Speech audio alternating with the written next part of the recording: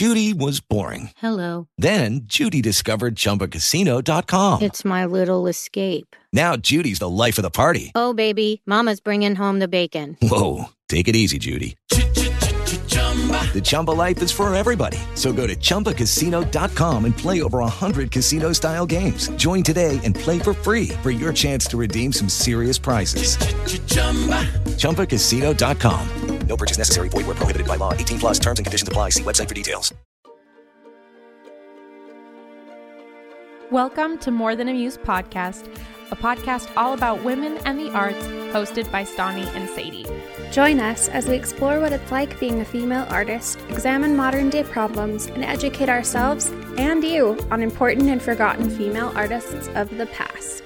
Hello, everyone, and welcome back to More Than a Muse. I'm Stani. I'm Sadie, and thanks for being here and joining us. Hope you had a wonderful weekend. I'm excited to talk. Anything that we need to cover or mention before we jump into the topic at hand? Any art you've been enjoying recently, whether that's just TV show? There's been a really fun TV show. I watched all of it. Ooh. Did you ever watch Psych? A little bit. Not a lot. Yeah. Okay. I loved Psych. I have a thing for like goofy detective shows. Huge fan. Especially if there's like a little quirk involved. And there's this show on Peacock right now called Poker Face. Ooh. With a female lead that they usually don't have for detective shows. Yeah, I was going to say, that is not usual. And she can tell when people are lying. Oh. She's like a human lie detector. And she's like kind of on run from the law, but then she goes around and like solves crimes in every city that she's in, and it was good. The season finale was like phenomenal, and I hear it's been renewed, so excellent. Something to check out. Female lead, you know. Love to see it. I've only honestly been watching Vanderpump Rules. Hey, that's okay. You know, it's been great. It's really trashy reality TV, but you know, I'm starting from the beginning. I'm on like season 3. So oh, cool. I don't know that much about it. Aren't they the ones who like work in a restaurant? Yes. Is that the whole premise? Okay. Which that sounds like the best place to do a reality TV show. Like really though. Even just like coworkers in general, there's always going to be drama. There's a reason why The Office was such a popular sitcom. Like, yeah, exactly. Crazy things happen when you see the same people every single day. And like forced proximity to people that you wouldn't naturally maybe choose to be around. Yes. So, you know, I'm really like highbrow over here with my entertainment choices, but you know, I know me watching like crime comedy shows. We're obviously super highbrow over here. Yeah. You know, but when we have a podcast where you're watching documentaries all the time, sometimes in your entertainment time, you just want easy to understand, enjoyable TV. Yeah, just vibes. Yeah. 100%. Well, today I am talking about an artist that I feel like I found out a lot about her, but like as I was researching her, it felt very disjointed. You know what I mean? So like generally when we do research on someone, I'll open up to the Wikipedia page first, you know, get a good overview and rundown. But like, okay, I guess I'll tell you who it is. So her name is Mary Quant. She is a fashion designer and was the woman who is credited for designing the miniskirt. Ooh, okay. Yeah, we talked about her a couple weeks ago, or at least briefly shouted her out on our, what was the name of the episode? Fashion Rebellion. Yes. That's what we were calling it. I can't remember exactly what I titled it, but like our rebellious fashion choices. Yes, our rebellion and fashion through like the waves of feminism. We did a whole episode on that, and I loved doing the research for that episode. And as I was doing that, I found her name, and so I wanted to learn more about her. So I went to her Wikipedia page, and for her fashion career, it was like at her boutique she sold this, and I was like, wait, what? She opened a boutique? Like what is the name? What is this? And so then I had to like Google something else and find a bunch of other articles to be like, oh, this is the name of the boutique and this is what she did it. And like every article would almost just like weirdly briefly mention something that I'd be like, wait, what? Why is that not included in other things? And then I would like almost go and just kind of like pick up little bits and pieces just from all over the internet. There weren't really any documentaries that were available here in the US to watch. There is one in the UK, but I could not figure out how I could stream it, which is a shame because it looks like it was a really good documentary. She also has a couple autobiographies. So basically I felt like either I'm getting these like weird bits and pieces or I'm literally reading her entire book. And unfortunately we don't have the time to do that for every single episode that we cover. I really wish we did. I really do. Sometimes I'm like, wow, I feel so unqualified. But then I realize that there's people who do entire podcasts on just one person. Exactly. So exactly. So the purpose then of this episode today is to give a window into the culture that was surrounding her and what she helped to influence. And then of course talk about her and her life. But obviously all we can ever do is provide a snapshot. So if you want to go learn more, like I said, there's whole books you can read about her that she wrote herself if you want to get a little bit more of her takes on everything. And I'm sure a lot more details than all the, like I said, a bit disjointed. And I feel like too, all the articles I was reading was almost focused more on the fashion, which is obviously amazing. And in one way, I like that. I like that we're focusing so much on her work, but also I was like, wait, but I need the biography. How did we get here? What was she thinking? How did she feel about this? I don't know, but she's also alive. So I wonder if that plays a fact in it, that she's still alive. I don't know. That could be. Sometimes. You know, it's really interesting. Like, I saw a TikTok the other day that apparently there's a magazine that releases like their top stylists each year and like credits them for their work. And like Anne Hathaway and her stylist were on the cover. Oh, cool. And they were talking about like how it's revived her enjoyment in getting dressed. And, you know, like everyone's seen the hot pink like outfit that she had and everything. It made me realize that like I've never stopped to think about that, like the person behind what the celebrity is wearing. You know, like we always...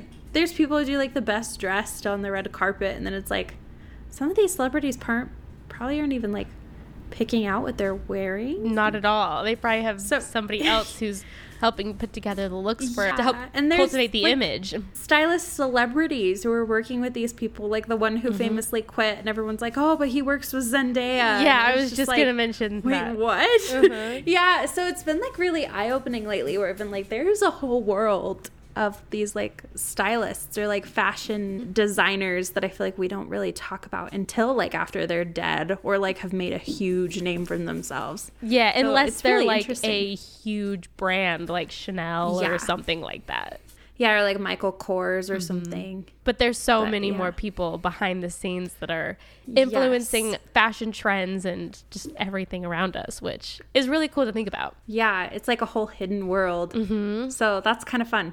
Yeah, absolutely. Well, before we dive into Mary's life, I do want to give a state of the arts, which is something that we haven't necessarily done, I don't think, for a while. If you're new here, state of the arts is just explaining what the heck was going on in culture when these artists came into what they're doing. So you can hopefully get a little bit more of a backdrop as to, you know, what was surrounding them, or at least what movements they were a part of. And Mary Quant played a pretty critical role in the swinging 60s or swinging London. Fun. Oh, pause. I also thought it was kind of fun that like last week we talked about the Spice Girls and then now we're talking about Mary Quant. So we're just like talking about all the ways in recent history that Britain has just been like, hey, we're cool and come over to America, you know? Yeah, I love that. Like the Spice Girls kind of were part of the cool Britannica movement, which was, you know, bringing back the Union Jacks into American fashion and everything. And she was a part of this just a couple decades earlier in the swinging 60s. Awesome. So the swinging 60s were a youth-driven culture, a cultural revolution that took place in the United Kingdom during the mid to late 60s, emphasizing modernity and fun-loving hedonism, with swinging London as its center. Swinging 60s, but like London was the epicenter of everything. It saw flourishing in art, music, fashion. It was symbolized by the city's just like pop and fashion exports, such as the Beatles and just other leaders of British invasion, a lot of the musical acts of that time, but also Mary Quant's miniskirt designs, Twiggy and Jean Shrimpton. Yeah, wouldn't it also have been like pop art, like Pauline Bodie? Yeah, ooh, I don't know, was Pauline Bodie, yeah, you're right, I think she was right before that though, I wonder. But probably. Okay, because I was like, pop art was happening in the United States in the 60s. Yeah. So I think that this was like the precursor or just a part of that. There were like huge, iconic, popular shopping areas such as London's King's Road, Kensington, and Carnaby Street. Political activism was huge with the anti-nuclear movement and, of course, the sexual liberation movement. And London, like I mentioned, was the center point of all this. It was basically like the after effects of the gloomy, grimy post-war into the bright, shining epicenter of just style and freedom and coolness, you know? The reason why is because, so there was a huge baby boom in the 1950s. And then in the post-war economic boom, it was almost like the first time that a group of young people weren't going off to war, basically. And they had extra money that they could just spend on things. And so because of that, they were able to put in a lot of investment into their personal style or just into personal expression generally, because they didn't have as much, obviously, like heavyweight social responsibilities than their parents' generation. So they just had more freedom. And so that affected culture. And I think that's like really cool. And I guess something that I didn't necessarily realize, that is like, oh yeah, if you have a whole generation of people going off to war, that would make sense that, yeah, like this first new generation is like, oh cool, we don't have to do this. And that's why culture just exploded. That would be really freeing. Yeah, absolutely. To go in a little bit deeper to what fashion was like, during the swinging 60s, fashion and photography, they were featured in Queen magazine, which drew attention to the fashion designer Mary Quant. Other just mod-related fashions, such as the miniskirt, obviously such a big deal, as well as like go-go boots and the bob cut hairstyle. I mentioned earlier, Jean Shrimpton was another icon and one of the world's first supermodels. She was the highest paid and most photographed model during the 60s. She was actually called the face of the 60s, which is really cool and has been considered as the symbol of swinging London and the embodiment of the 1960s. She's someone I feel like we could do a future episode on, or also just in general, like the supermodels of the 1960s, because there were so many of them. Also, Twiggy was known as the face of 1966 and the queen of mod. And I'll talk about it later, but Mary Quant actually worked with Twiggy a lot. So that would make sense, because Twiggy wore mini skirts like as a brand, right? That was like her thing. Totally. Yeah. That makes sense. And then a little bit more just about mod fashion in general. So the mod subculture was just a fashion-obsessed and hedonistic cult of the hyper cool, which I loved that. And it was young adults who lived in just Metro London. And then, like I mentioned, due to the increasing affluence of post-war Britain, the youth of the early 1960s were one of the first generation that did not have to contribute their money from after-school jobs to their family finances. So as mod teens and young adults began using their disposable income to buy stylish clothes, the first youth-targeted boutique clothing stores opened in London in the Carnaby Street and King Roads district. So this provides the backdrop of what she, like I said, came into, where for the first time they are creating clothes for young people, because for the first time young people can afford to buy their own clothes and just to do so for stylish reasons and just to make themselves look cool. It's so interesting to be like, oh wow, that was unusual. You know, like, that was a new it's really thing. weird to think of that, especially because like now clothes are like even less expensive than they've ever been, especially for like teenagers. And yeah, there's a lot of like ethical reasons why that's a problem, but like clothes are very widely available for very cheap now. And so a teenager buying their own wardrobe isn't as crazy as it would have been. And then using their clothes to express themselves. Yeah, like that's the standard now. Absolutely. Well, for a overview of Mary, so she is actually Dame Barbara Mary Plunkett Green. She's a British fashion designer and fashion icon. So she's a dame. She's literally has the highest honors that the UK can give her. But she became an instrumental figure in the 1960s London-based mod and youth fashion movements. She was one of the designers who took credit for the miniskirt and for hot pants.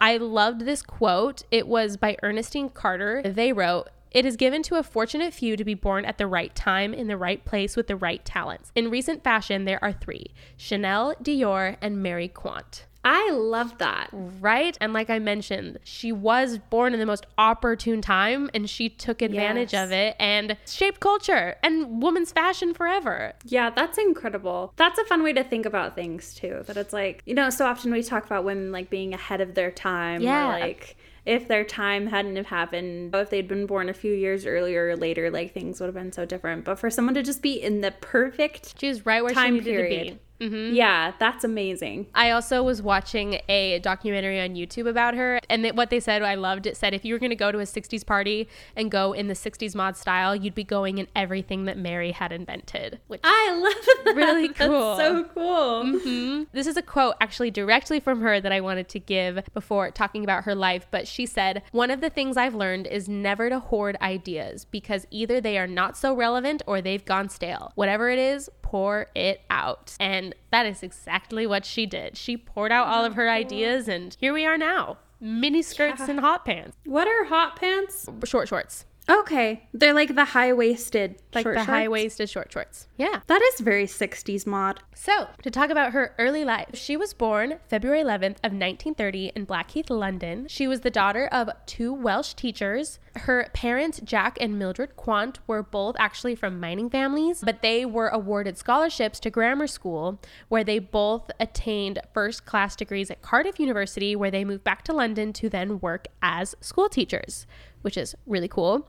Yeah. She went to Blackheath High School, and for college, she actually wanted to study fashion, but her parents dissuaded her from that. So instead, she went and studied illustration and art education at Goldsmith College. Some things I read said that she dropped out, but another thing I read said that she got her degree in 1953. So this just goes into my spotty research where I was like, everything's contradicting itself. I don't know. She either has a degree or doesn't. I mean, she didn't use it, so whatever.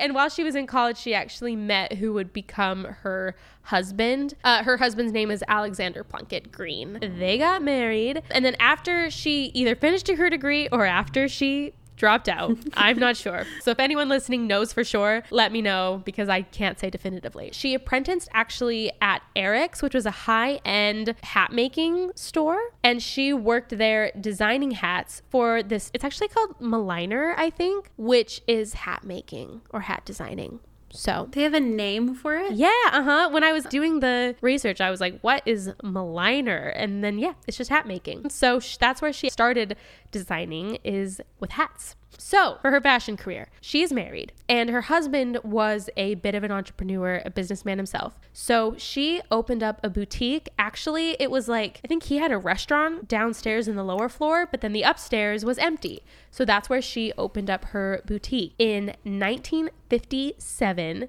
On the top floor is where she opened up Bazaar, as in Harper's Bazaar, but they're not related. They're both just called Bazaar. Okay. That would be cool, but that would be Bazaar. Cool. So she opened this on King's Road in London in 1957, which, if you remember from the State of the Arts, King's Road was like where all the fashion boutiques were. Good place to be. Yes, yeah. And I think it's because of her that King's Road became the place to be. It actually talked about in that YouTube documentary I watched that she actually would start just by going to Harrods directly and buying fabrics, and then going home, making the clothes, and then reselling them herself. It's not like she really had all this business savvy of knowing like wholesale and working with manufacturers and buying in bulk. She didn't necessarily have that at the beginning. It just started from this genuine spot of going to Harrods, buying it all herself, and then reselling it, which I thought was really cool. But she created a shop where you could buy dresses, pants, shoes, accessories, all at the same place, and then have them all be coordinated into one look together. Before, it was more like you would go to the shoe store and the clothing store, and it wasn't necessarily one store with one specific aesthetic. I mean, that's such a given now. It's one of those things that's like, oh yeah, that had to be invented. But yes, someone had to be the first of creating their own store with their own look and their own aesthetic where everything works together, you know? So weird. Yeah, it's like random things. You're like, oh, cool. Yeah, that wasn't a given this whole time. But it was there that she was creating her looks, and people would come to Bazaar because they would know they would get the cool designs that she was making. Her bolder and unique places in her collection actually started getting more attention, and then it got media attention from Harper's Bazaar, which is really cool. I liked this quote. It said, because of this attention and her personal love for these bolder styles, she decided to take designs into her own hands. Initially working solo, she was soon employing a handful of sewing machine operators, and by 1966, she was working with a total of 18 manufacturers. A self-taught designer inspired by the culture-forward Chelsea set of artists and socialites, Quant's designs were riskier and more unique than standard styles at the time. Quant's designs revolutionized fashion from the utilitarian wartime standard of the late 40s to the energy of the 50s and 60s cultural shifts. She stocked her own original items in an array of colors and patterns, such as colorful tights, obviously. Oh, okay, of course. What I thought was really cool is that the impact didn't necessarily just come from her cool designs, but in her boutique, she took great lengths to make it a cool environment, including the music that would be playing there, the drinks, and the hours that would appeal to young adults coming and wanting to come to her store. And it was unique at the time. It differentiated her from the department stores and also like the inaccessible, like high-end stores where, you know, you'd had to be really rich to even, you know, dream of I guess, going in there. That's so fun. I feel like we're kind of reaching that level again where people kind of want everywhere they go to be an experience. Yeah, exactly. Mm-hmm. So that's really cool to hear about that. Oh, man, can you imagine time traveling back and just being able to walk in? I want to go to Bazaar in the 1960s. That is now adding to my time machine wish list. I want to go buy a mini skirt from Mary Quant herself. Seriously, that would just be so cool. I think it's so perfect because she definitely just knew her audience so well and serviced them. Where she's like, hey, there's something missing here. Because either you can get amazing clothes, high-end, you know, highbrow, which I guess we talked about at the beginning of this podcast. Wow, you know what? We're consuming media that is the middle, and this is what Mary Quant offered to the young adults. There's an audience for it. And Yes. it's a powerful audience. I feel like, people forget, like, that's the sweet spot for a lot of people. As we all know, you and I are major Taylor Swift fans. Yes. And a TikTok came up on my For You page of this girl showing how she was customizing heels for each era of Taylor Swift. And then the comment that she was replying to was saying, like, are you going to switch each heel for every era during the concert? Oh. And so then she was doing the Midnight's one and like creating like a bejeweled and then adding stars. And I was like, how is she switching out the heels of her shoes? Yeah. And then I realized she created the shoes. Like I clicked on her profile. Her bio says the shoe gal. She's the founder and CEO of a company called Passion Footwear. It's spelled like passion, like fashion. Yeah. Passion. Like fashion with a P. Mm-hmm. And her bio literally says talking shoes, biz, and T-Swift. Well, love it. I've seen her. Yes, this is the coolest thing ever. What? Yeah. So then I like watched one of the ones where she shows how it works. And basically they created these like a base of a shoe that you can like take the bottom off and like interchange the soles. So you can get it from a flat to a stiletto to a wedge, like just from buying the different bases for each one. I love it. It's so cool. And she says they're airport friendly, so you can like take them through TSA, no problem. Because, you know, if it had been metal or something, that would be an issue. And then it also opens up the idea of like you being able to buy a pair and like totally customize them and then screw them into like your regular shoes. And then you get like a totally custom pair of shoes without having to buy a whole new pair of shoes. I love it. Yeah. It's so cool. I've seen her all over my For You page. It is the coolest thing. Yeah, so super fun. She apparently was in Forbes 30 under 30, which fair. She went on Shark Tank ABC in season 12, and they are actually doing crowdfunding right now. So if you're in a position where you're able to help a female-led business, I think it'll do phenomenal. Like the idea of being able to switch the base of your shoe 5 different ways is pretty phenomenal. So yeah, you can check out her. Oh, I didn't even say her username. Oh, yeah. Her username is Haley_Pavone. That's HALEY_PAVONE. That's on Instagram. And it's the same on TikTok. Or you can go check out her account for her shoes, which, like I said, is fashion, but with a P, so Passion Footwear. Amazing. Today, I'm spotlighting someone. Okay, her name's Jennifer Swanson, and it's Ever Echo. So it's Ever Echo Ceramics. And I love her bio because it says making mud magical. Ooh. And I like that take on ceramics. I think that's very adorable. That is so cute. And if you look through, she has very magical, gorgeous pieces of ceramic, floral, gold butterflies. They're beautiful. I think a lot of it's like just pots and like little dishes and things like that. So pretty. Yeah, I absolutely love them. And her next release is mid-April, to be determined. There you go. So these are so pretty. They are so beautiful. You can go check out her potential next release, Forever Echo Ceramics.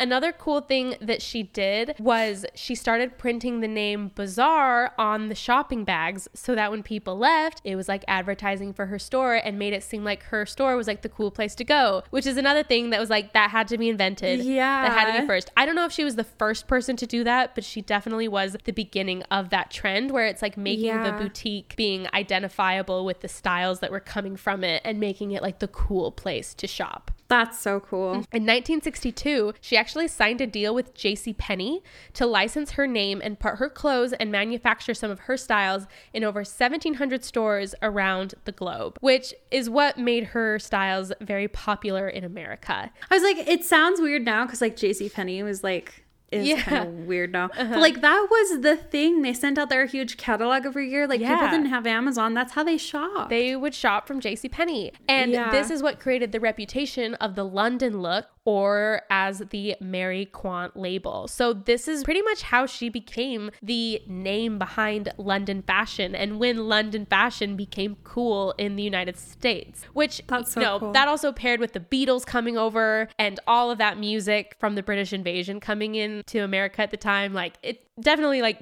it was cool to be British in the 1960s. Like 100%. We still think it is for all of our London listeners. 100%. For a while in the late 50s and 60s, she was actually one of the only 2 London-based high-end designers that were consistently offering youthful clothes for young people. Another person was the name by Kiki Byrne, who's another person I don't know if we want to do a whole episode on, but she was also part of the movement. I've heard that though. Yeah, so she opened her own boutique on King's Road in basically direct competition with Quant. Wow. Kiki Byrne was a big deal as well in 1960s fashion, so shout out to her. And then also she started working with Twiggy very early on in her career and helped basically like the looks that she put her in is what helped Twiggy's career blossom into what it ended up being. Another cool thing that I personally like, because if anyone's new here, I release music under an artist named Daisy, not spelled like the flower, but it's definitely inspired by, obviously, the flower.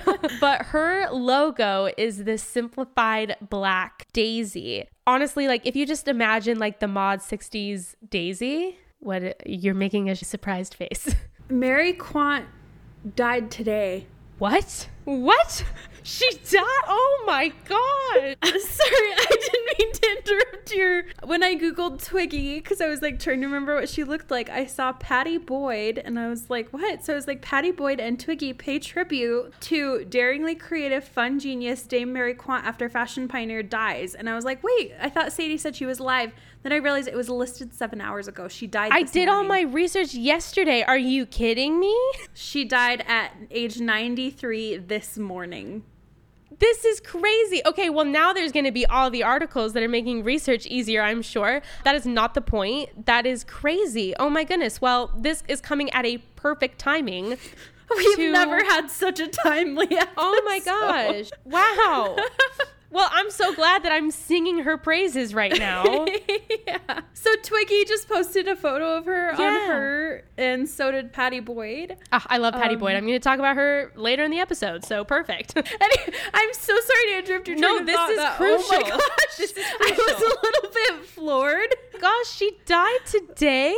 Today, literally this morning. I mean, she was very old. She lived a very long life. Yeah, 93. Yeah, okay, now I'm like going through this New York Times article and I'm getting so many amazing facts too.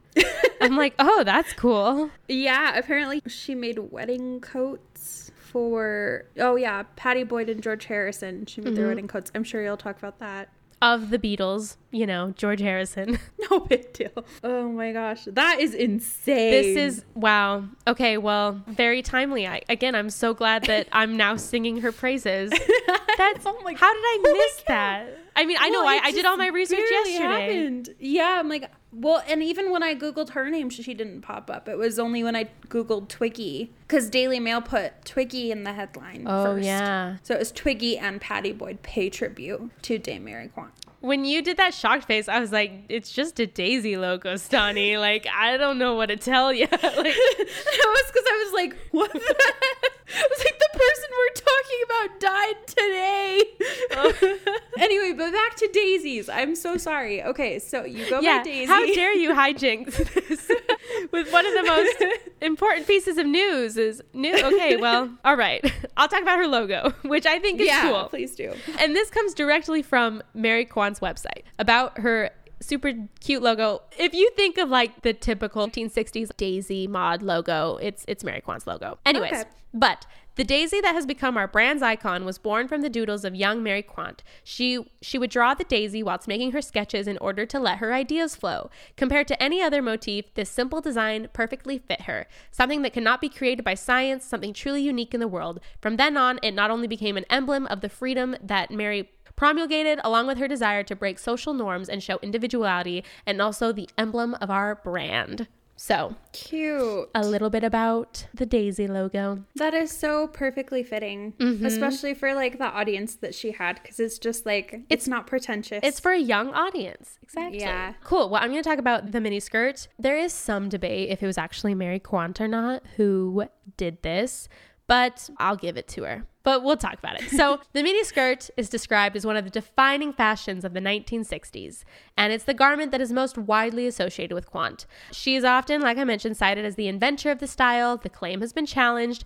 Merritt Allen, who was a contemporary fashion journalist and editor of the Young Ideas pages for the UK Vogue, firmly stated that another British fashion designer, John Bates, rather than Quant or Andre Carouges, was the original creator of the miniskirt.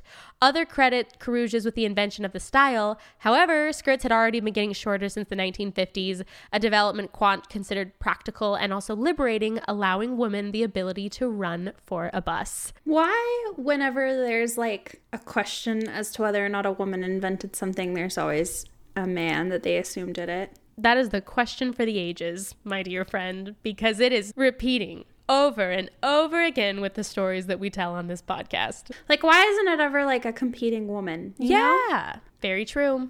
Interesting. But Mary said it was the girls on the King's Road during the swinging London scene who invented the miniskirt. I was making easy, youthful, simple clothes in which you can move, in which you could run and jump, and we can make them the length, and we would make them the length that the customer wanted. I wore them very short, and the customers would say shorter, shorter. So she gave the miniskirt its name after her favorite make of car, the Mini, and said of its wearers, they are curiously feminine, but their femininity lies in their attitude rather than in their appearance. She enjoys being noticed, but wittily. She is lively, positive, opinionated. And then the fashion model Twiggy is who would popularize the miniskirt abroad. So I love that she said, no, it wasn't me. It was just the girls on King's Road. And I was making the clothes that they wanted. And what they wanted were shorter skirts so that they could move around in. So that's what I did. And I really, really love that perspective. That's wonderful. And in addition to the miniskirt, she's often credited with inventing the colored and patterned tights that tend to be accompanied by the miniskirt. But also, like, their creation is attributed to Balenciaga, who was, I guess, the first person to do pattern tights in 1962, or to John Bates. Whoever this John Bates guy, like, I got a bone to pick. Whoever invented it, but like at the same time, it wouldn't have been popular without her. If she wasn't stylizing it and putting it on Twiggy and putting it with her skirts that she was creating. Yeah, exactly. I mean, I'm sure, like she said, the skirts at the time were getting shorter anyways. So I'm sure all around the world, people had ideas independently. But that's not the point. She definitely popularized it. So shout out to her. In the late 1960s, she also offered short shorts, which are the hot pants that I mentioned. That became a big British fashion thing. 1967, she designed berets in the 12 colors for British headwear company Kangol. And then her berets featuring her Daisy logo are actually in her collection at the Victoria and Albert Museum. The Victoria Albert Museum has a huge, cool display on her. I watched a whole YouTube video about it, and it has all of her like clothes from the 1960s. So that's so cool. Cool thing for the Instagram this week to maybe shout out that exhibit. But what's actually interesting is during the 1970s and 80s, she actually shifted from fashion and concentrated on household goods and makeup rather than just her clothing line. She also claims to have invented the concept of a duvet cover. Shout out to Mary Quant for duvets. Interesting. Another cool thing that she did is there was a doll called the Daisy doll, which was a 1970s doll that was actually designed by her. It was released in 1973 with the tagline, "Mary Quant makes Daisy the best dressed doll in the world," which I loved. And of course, the name so cute. Was a reference to the Mary Quant's logo, which was a daisy flower. So now you're going to have to find one. Yeah, right? They are actually on Etsy, a lot of them. And I was like, okay, cool. Continuing on with her career. So in 1988, she designed the interior of the Mini, which was a designer car, but it actually featured a black and white striped seats with red trimming. The seatbelts were red, and the driving and passenger seats had her signature on the upper left quadrant, and then the steering wheel had her signature Daisy, which I think is adorable. And I think just goes to show her influence is that she named the mini skirt kind of off of the car, and then they were like, cool, come design a car for us. And how fun. Yeah, I think that's amazing. What a cute little car. I know. And there were 2,000 of them that were released into the UK. So those are probably worth a lot of money. Yeah, I know. I'm like, I don't know where they are in the world, but they are probably, an amazing thing to stumble on. I'm going to have a lot of photos to post this week. Yes, you are. I've been so excited for you to see it all. So at this time, too, she was also continuing with her cosmetics line. And then in the year 2000, she resigned as director of Mary Quant, her cosmetics company, and a company in Japan bought it out. And now there are more than 200 Mary Quant color shops in Japan. So I think that her cosmetics line is a lot bigger in Japan than it is here in the US, obviously, but also in the UK. And this goes back to like the research at the time that I was looking it through. It feels like it very quickly jumped to just like a couple cool things she did. And then in 2000, she sold the company. And I'm like, wait, but what's happened since? I'm not necessarily sure. But, now that she has passed away, I think that there's going to be a lot. I feel like there might be a little bit more information available on her. So. Wow. The makeup looks adorable. Yeah, it really does. A brief note about her personal life. So she met her first husband and they were together until he passed away. She also had a son whose name was Orlando. He was born in 1969. She has 5 autobiographies, different variations, different of them. There's like Quant by Quant, Color by Quant, Quant on Makeup, Classic Makeup and Beauty book. And then in 2011, she released Mary Quant Autobiography, which was her second full biography. Sounds like they'd be an interesting read. I know. I would really love to read them. As for her honors and recognition, which is very extensive. So 1963, she was the first winner of the Dress of the Year Award. In 1966, she was appointed Officer of the Order of the British Empire in 1966. So like right at the beginning of her career still, for her outstanding contribution to the fashion industry. She arrived at Buckingham Palace to accept the award in a cream wool jersey mini dress with blue facings, which I just like that they included what she was wearing. And then in 1990, she won the Hall of Fame Award of the British Fashion Council. She was appointed Dame Commander of the Order of the British Empire in the 2015 New Year's Honors for Services to British Fashion. And then she was appointed member of the Order of the Companions of Honor in the 2023 New Year Honors of Services to Fashion. So wow, if you look up her name on Wikipedia, there's parentheses of like OBE, DBE, CH for just all this recognition that she has. That's so cool. She also received an honorary doctorate from the Harriet Watt University in 2006. In 2009, the miniskirt designed by Quant was selected by the Royal Mail for their British Design Classics commemorative postage stamp, which I thought was really cool. And then in 2012, I guess she was among the British cultural icons selected by the artist Sir Peter Blake to appear in the new version of his most famous artwork, which was the cover of the Beatles Beatles' Sgt. Pepper's Lonely Hearts Club Band, all like the album cover. He created a new one which included British cultural icons, and she was included in that, which I thought's really cool.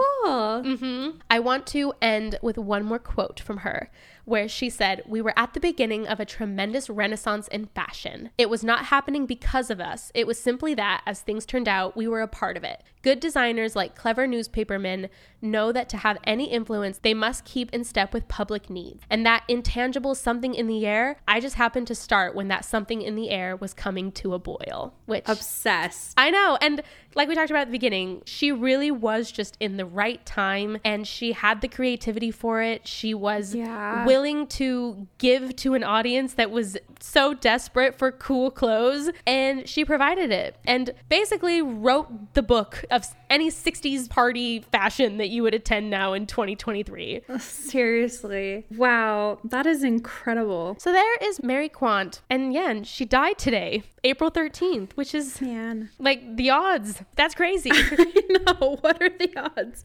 Definitely never had that happen before. Not on accident. Nope. That is crazy. I have to say, like, the way that her branding is like on everything throughout her entire life is like a dream come true for me. Yeah, is so good. Like, oh my gosh. Now just like going through these articles, I'm finding so much. Another quote of hers: "Good taste is death, vulgarity is life." I love that.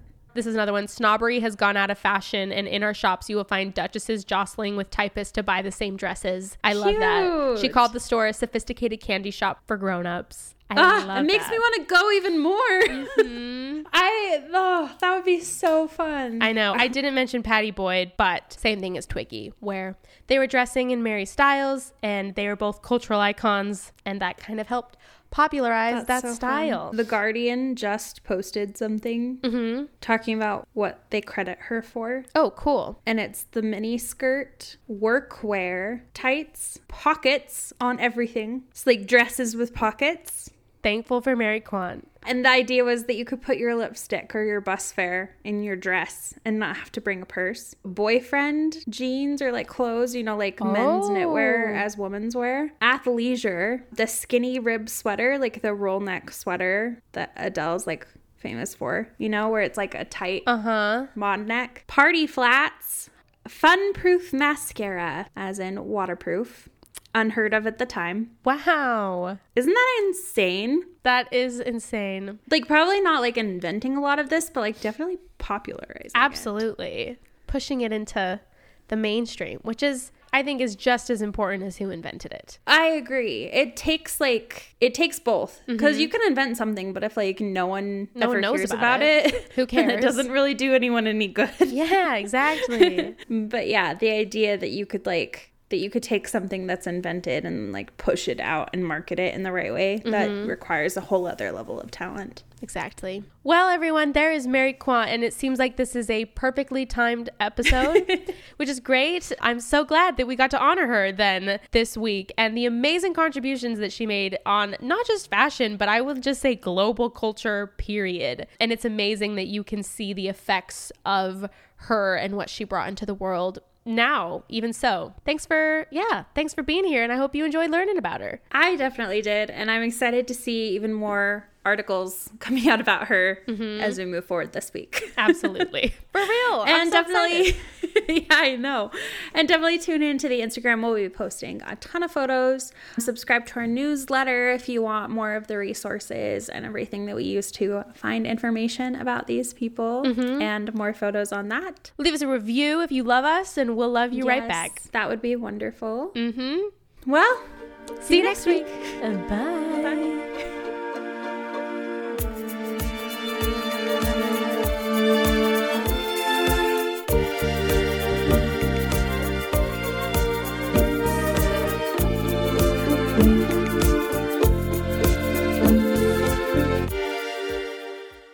Hello, it is Ryan, and I was on a flight the other day playing one of my favorite social spin slot games on ChumbaCasino.com. I looked over at the person sitting next to me, and you know what they were doing?